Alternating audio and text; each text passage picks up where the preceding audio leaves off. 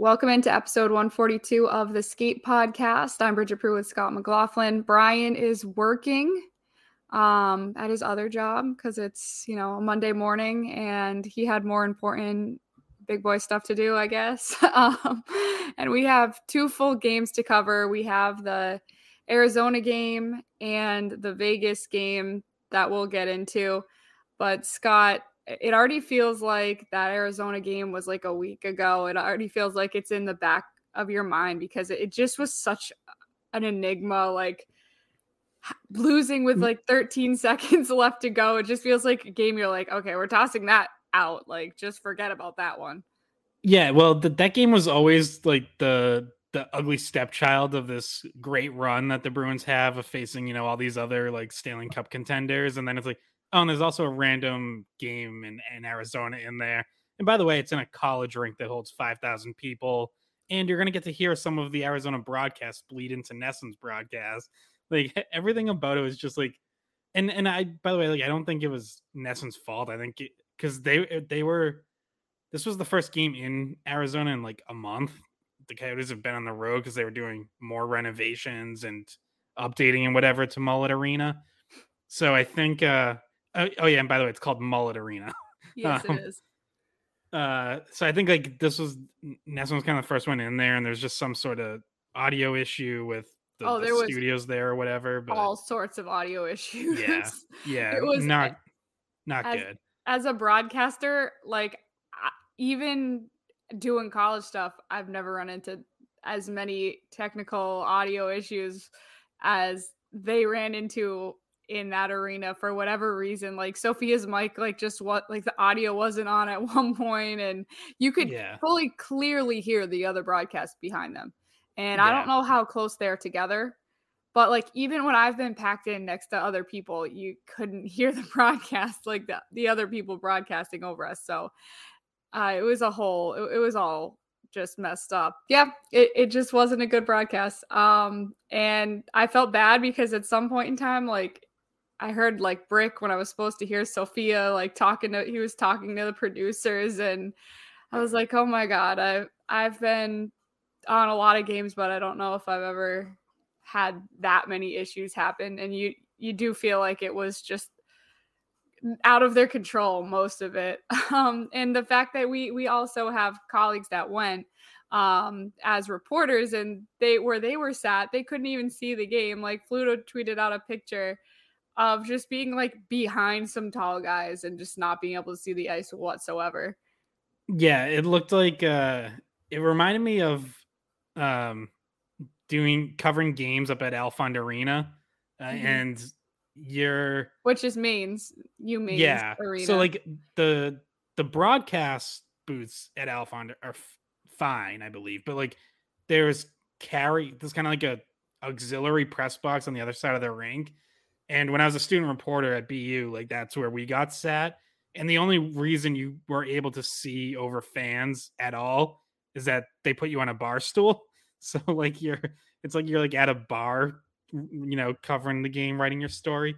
But like, that's what it reminded me of. That's what it looked like based on the photos that like Fluto and Dupes tweeted out. It was like, yeah, it's like you got to stand up and try to, move your head around to see over fans. It sounds like a disaster of it. Like we were saying last episode, like, oh, this would have been a great road trip to go on. But like, I'm imagining us getting all the way to Arizona and me like not being able to see and just being so pissed off. I would have been so pissed. I would have been like, Scott, get on your shoulders. Well, you could have jumped into if you're that mad, you could have jumped into the fight that took place in the stands because, oh, by the way, that happened too. There was a big fight between Bruins and Coyotes fans, and a security guard ended up leaping over like 4 rows of people to get in the middle of it. So just pure chaos, which I think is what you expected from an NHL game in a college arena, and just a bizarre game. Bruins totally dominate. They outshoot Arizona 46-16 and lose on a terrible non-icing call where it clearly should have been icing, and the linesman waves it off at literally the last second. Like the puck had already crossed the goal line, and then he waves it off, which right off the bat, like you're not supposed to do that. And secondly, there was no reason to wave it off. It was icing, and like people were saying or like assuming that it was because it went through part of the crease, but that's not a rule anymore. It hasn't been a rule in like 20 years. That's what that I think it just was everyone was trying to be like, did he how could he possibly have like thought that was not icing? Like it has to hit the goalie and it did not hit Swayman at all. But that was the only explanation people could come up with, or they're like, is this a rule like that I didn't realize came back? Like I people were just so confused. They had to Yeah, look it up, and then when you did look it up, it was like, no, okay, that really just was icing, and just an unfortunate thing to happen. And then like obviously Forbert's confused, thinks it's gonna be icing, touches the puck, waits a second, all of a sudden turns it over, puck ends up in the back of the net. I mean, good on Arizona for just capitalizing, but the Bruins were all just sitting still because they obviously thought that the play was over. Puck's going on the other end of the ice, and probably that this game's going to overtime. I'm sitting there expecting overtime as well. So, just bizarre, stupid, and you're almost not even mad. You're like, okay, I was mad for like 10 seconds about how dumb this was, but like at the end of the day, you're like, it kind of adds up for this game. This game was all sorts of weird, and yeah, it was just a mess. yeah, and I think not that like I would blame Swayman for it, but he definitely wasn't at his best. Arizona's goalie Karel Vejmelka he was really good. Um, so you can kind of just write that one off as long as you bounce back. And the Bruins did Sunday night in Vegas. Game tied 1-1 through two periods. Another pretty good game between these. Or actually, I would say most of the first period wasn't a very good game. It was kind of a boring first period, but things picked up, got a little bit crispy, and you get to the third, tied 1-1. And just as they've been all season, Bruins really good third period team, scored twice to put the game away. And so you come out of this road trip with 2 out of 3 wins. The one loss is the one you wouldn't have expected, the No. Arizona game. But,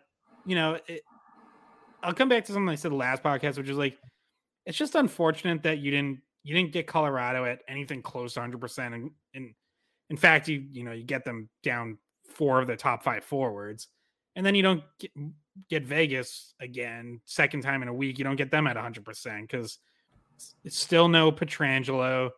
Eichel actually came back for a game, but then was out again. So it seems like, there's still, he's dealing with something that needs to be managed and isn't quite back to playing every night yet. No Shea Theodore as well. So it's like, okay, well, Vegas is down the number 1 center and their top 2 defensemen.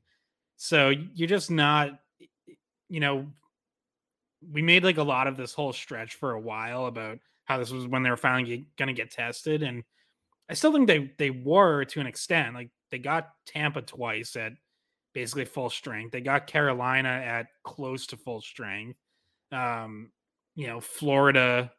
I'm trying to think. I don't think was really missing any of their stars, but No, Florida right now isn't even in like not even in a yeah, wild card spot. They're like not even in the right. playoffs as of right now.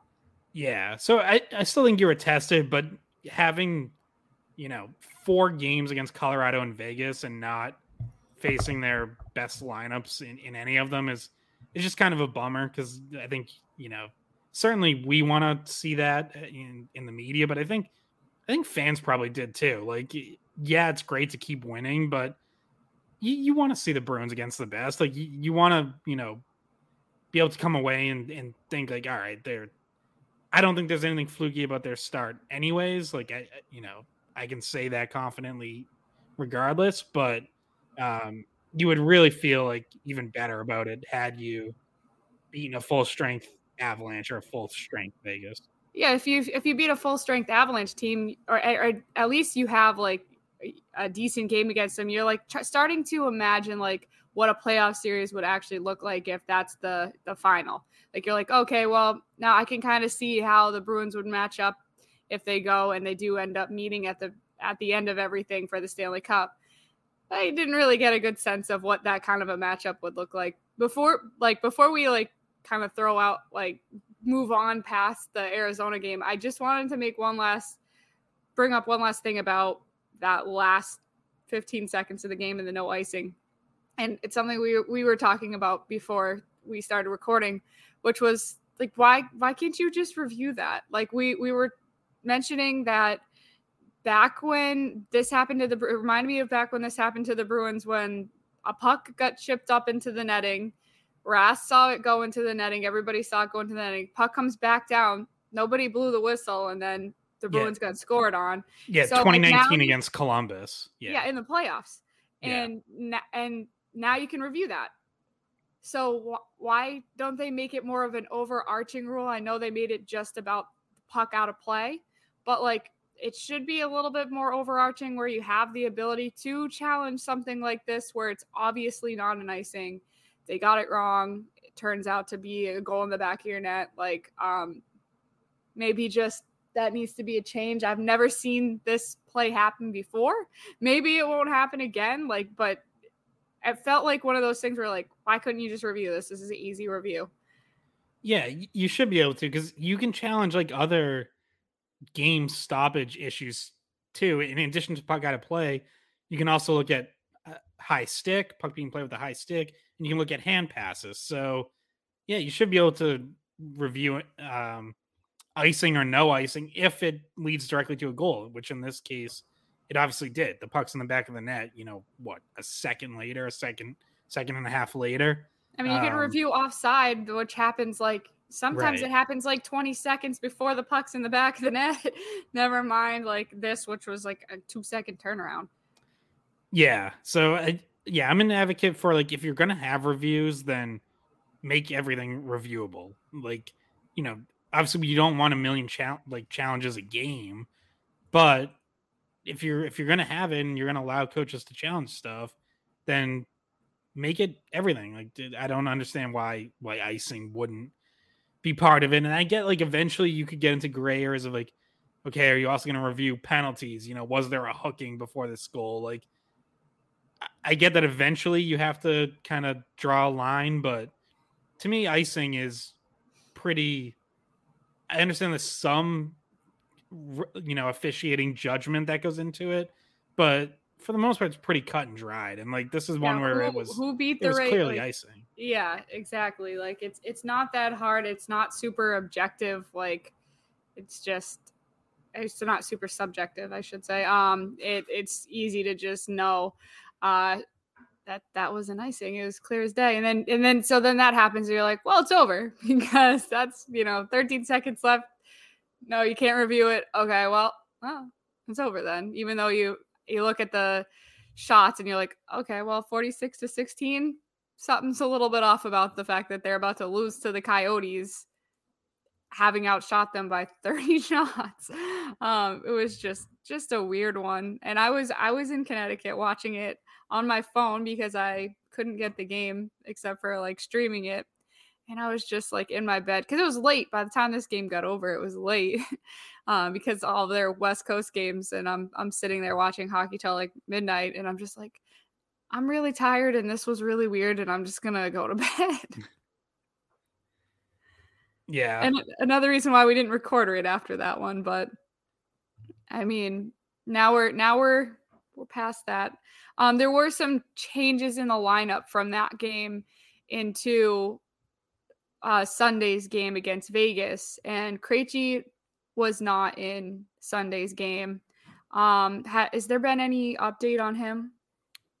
So Jim Montgomery said before the game Sunday that he's day to day, it's not serious, and their expectation is that he'll be back for Tuesday's game. Not guaranteed yet, but yeah, it sounds like very minor, but he just wasn't, because he got hurt in that Arizona game and, came off briefly, but then returned.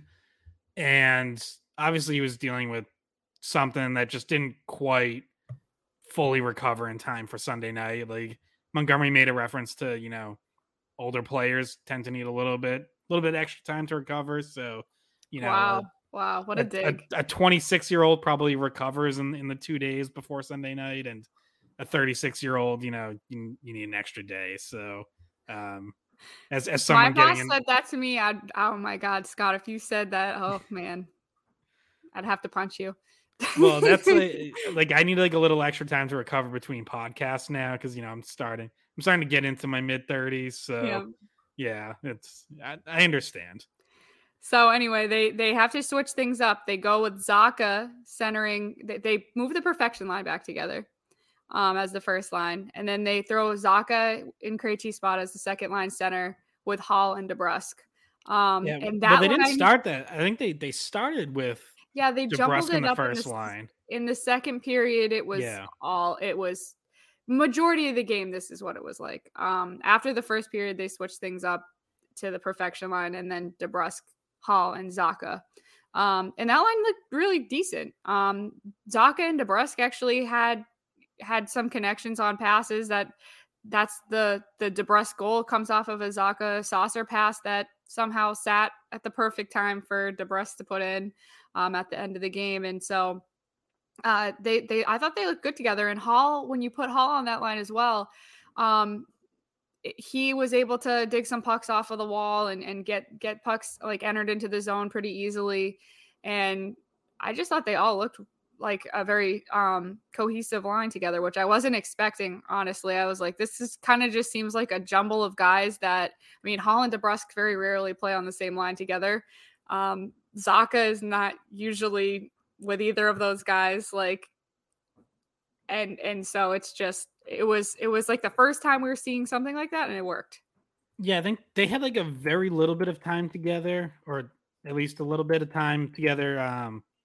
Early this season, like in a similar situation where Krejci missed those few games um, with whatever core injury or middle body or whatever it was, and I think it was something similar to this where like they started with Pasternak on that line, DeBrusque with the top line, but then like switched at some point, and I think they did pretty well then as well. So I'm sure that was in the back of Montgomery's mind where it was like, well, those three kind of flashed together for that little bit of time that he put them together before. So I'm sure he wasn't going to hesitate to go to that if he felt the need to. And um, like I mentioned earlier, that first period was uh, it was pretty boring to watch, and they really weren't generating much in terms of offense from any line. I don't necessarily think that like any of the lines were playing terribly, but they just weren't doing a whole lot. Like there just wasn't much happening either way when anyone was on the ice. Um, so you try to jumpstart something. And obviously, going to the perfection line is an easy way to do that. At least you expect that one line to get going offensively.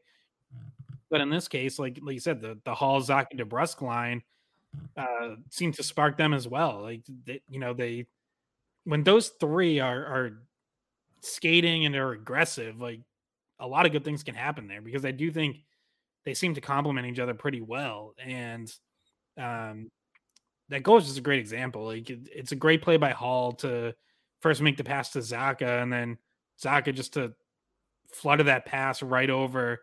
I think was it Alec Martinez, the defenseman who went down, who was sliding, just kind of sauces the pass right over him. I tweeted this out last night. Zacha leads the team in 5-on-5 assists. He now has 12, and second place is a tie between Pasternak and Hall with 9, and it's I mean, it's you not know even like it's close, but it's not that close. It's not like they're like right there with 12. Like they're still right, 3 behind. right, and it's a credit to Zaga, who has been such a good fit for this team early on, especially with his versatility. Like you put him on the third line, he helps there. You put him on the second line, I think he works with Krejci and Pasternak.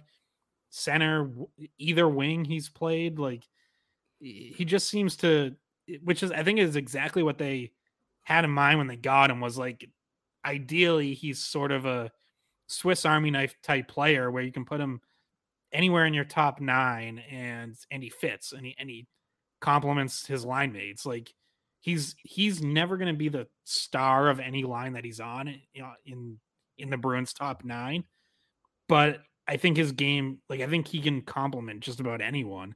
And we've seen that whether he's been at wing or at center.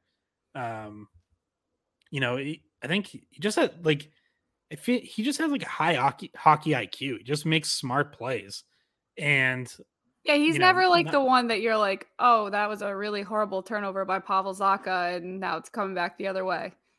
yeah. I think like he had a couple mistakes, especially early in the season. There were a couple times where I was like, Yeah. he, whatever, whether it was a breakout pass or just being in the wrong position.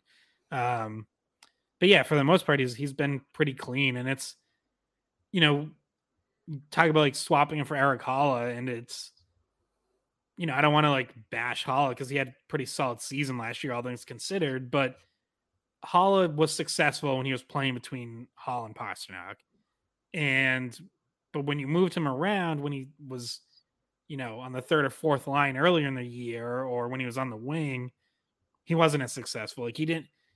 I think they had wanted Holla to be one of those like Swiss Army knife type players, and he really wasn't. Like he kind of needed to be one specific spot to succeed, and that was centering two very talented wingers. Whereas Zacha seems a much better fit to just complement whoever he plays with to kind of move wherever. And yeah, like I'm sure he would like to be settled into one spot. And it seemed like he had that going with Krejci and Pasternak for a little bit, where it was a little bit of a longer run playing with those guys. And they'll probably go back to that once Krejci's back, which could be as early as Tuesday. So that continuity is good for him, but it's a luxury for Jim Montgomery to have to know that basically wherever he needs to plug a hole, he can put Zacha there. Yeah, and the stat that you tweeted out about the most assists, the 12 assists, 5-on-5, shows you that when he is actually on the ice, because he's on the second power play unit, but like if you think about the way that unit gets less time, and a lot of the time when when the puck's getting distributed, it's really like Taylor Hall who's shooting on that line, or Krejci or whomever when we're talking about the second power play unit. So he doesn't have many stats on the power play, but when he's out there 5-on-5, he's making a difference, and that's really like when he's getting a majority of his playing time anyway. So that's it's an interesting stat. I didn't realize, but it helps like kind of demonstrate that fact that when he's out there 5-on-5, he's been able to impact the game, even though he's kind of one of those guys you go through the game, you're like, oh, I remember like 3 plays from him. Like sometimes you don't really remember all that much that he did. To your point about him having a high hockey IQ, he's a good 200-foot player. And when we first talked to him, when he was first added, Scott, you were out in the UK. So I was on all those press conferences, and someone asked him like, oh, whose game like do you compare yourself to, or like who did you grow up trying to emulate? And he said Patrice Bergeron. And the funny thing is that like Patrice Bergeron and David Krejci were the players that he was looking to like model his game after. And then you see like the 200-foot player, and sometimes he makes those passes that you're like, okay, Krejci makes a pass like that every once in a while. So you kind of get that combo of guys in him. Obviously, he's no Bergeron and no Krejci, but he kind of has a little bit of those styles of play to him. He can be a dangerous shooter, has a good shot, but he doesn't seem to use it as much. And I was mentioning this to my dad yesterday, during the game, which was that when you see him have games like he had against Vegas, and when you kind of put the stats together and you see what kind of a season he's having, you remember like, oh yeah, this guy's going to be a free agent at the end of the year, and this is his trial run, and this is like him proving like, okay, well, I could do this for you down the road. Like if Bergeron retires, I could play center. If Krejci retires, I could play, I could play where Krejci plays. And it's not going to be that huge drop off to the point where you're like, okay, we got to rebuild. Like he could provide some sort of a bridge if they're interested in extending him. And also if he doesn't want to go to free agency and see who else wants him. So it's just another interesting like wrinkle in the conversation about him, is like you could see how he would fit into your long-term plans and help you not have to be a team that went full rebuild if you just wanted to get him in there, see how he looked at center because you already have him in your system, but you still only have him on this 1 year deal. Yeah, like I don't think anyone would expect him to be the future number one center, but assuming you keep Pasternak and Marchand, DeBrusque, Hall, they're all still going to be around. Like, can he be the number two? But I mean, certainly looks capable of it. Like whether it's been with Hall and Pasternak or with Hall and DeBrusque, like he's looked good playing in that second line center role. So yeah, you could definitely see that, and you can see a situation where you plug him in there, and it's like, okay, that's at least one of those top two center spots, um, where you at least feel comfortable and see what he does with it. Maybe ultimately he's not quite up to it, or maybe he runs with it and kind of has the breakout that I know Devils fans are waiting for. Um, and maybe he to your point, is a longer term fit there.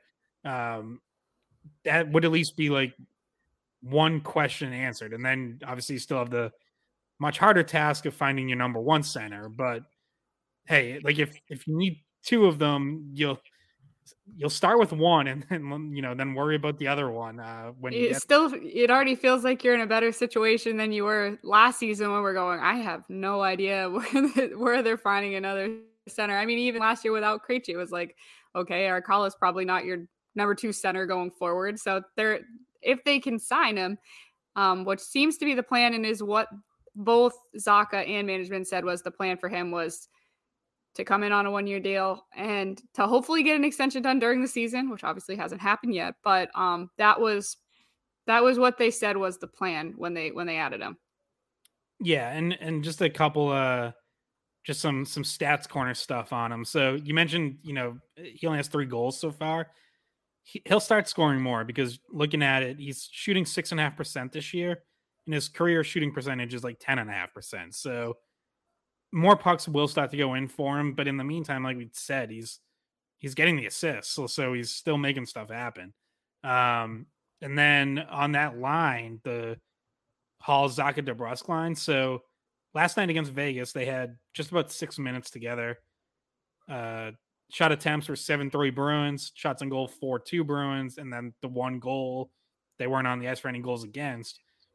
On the season, very small sample size, but they're up to a little over 11 minutes now. So, it must have been like another basically half game or 2 periods together earlier in the year, like I mentioned.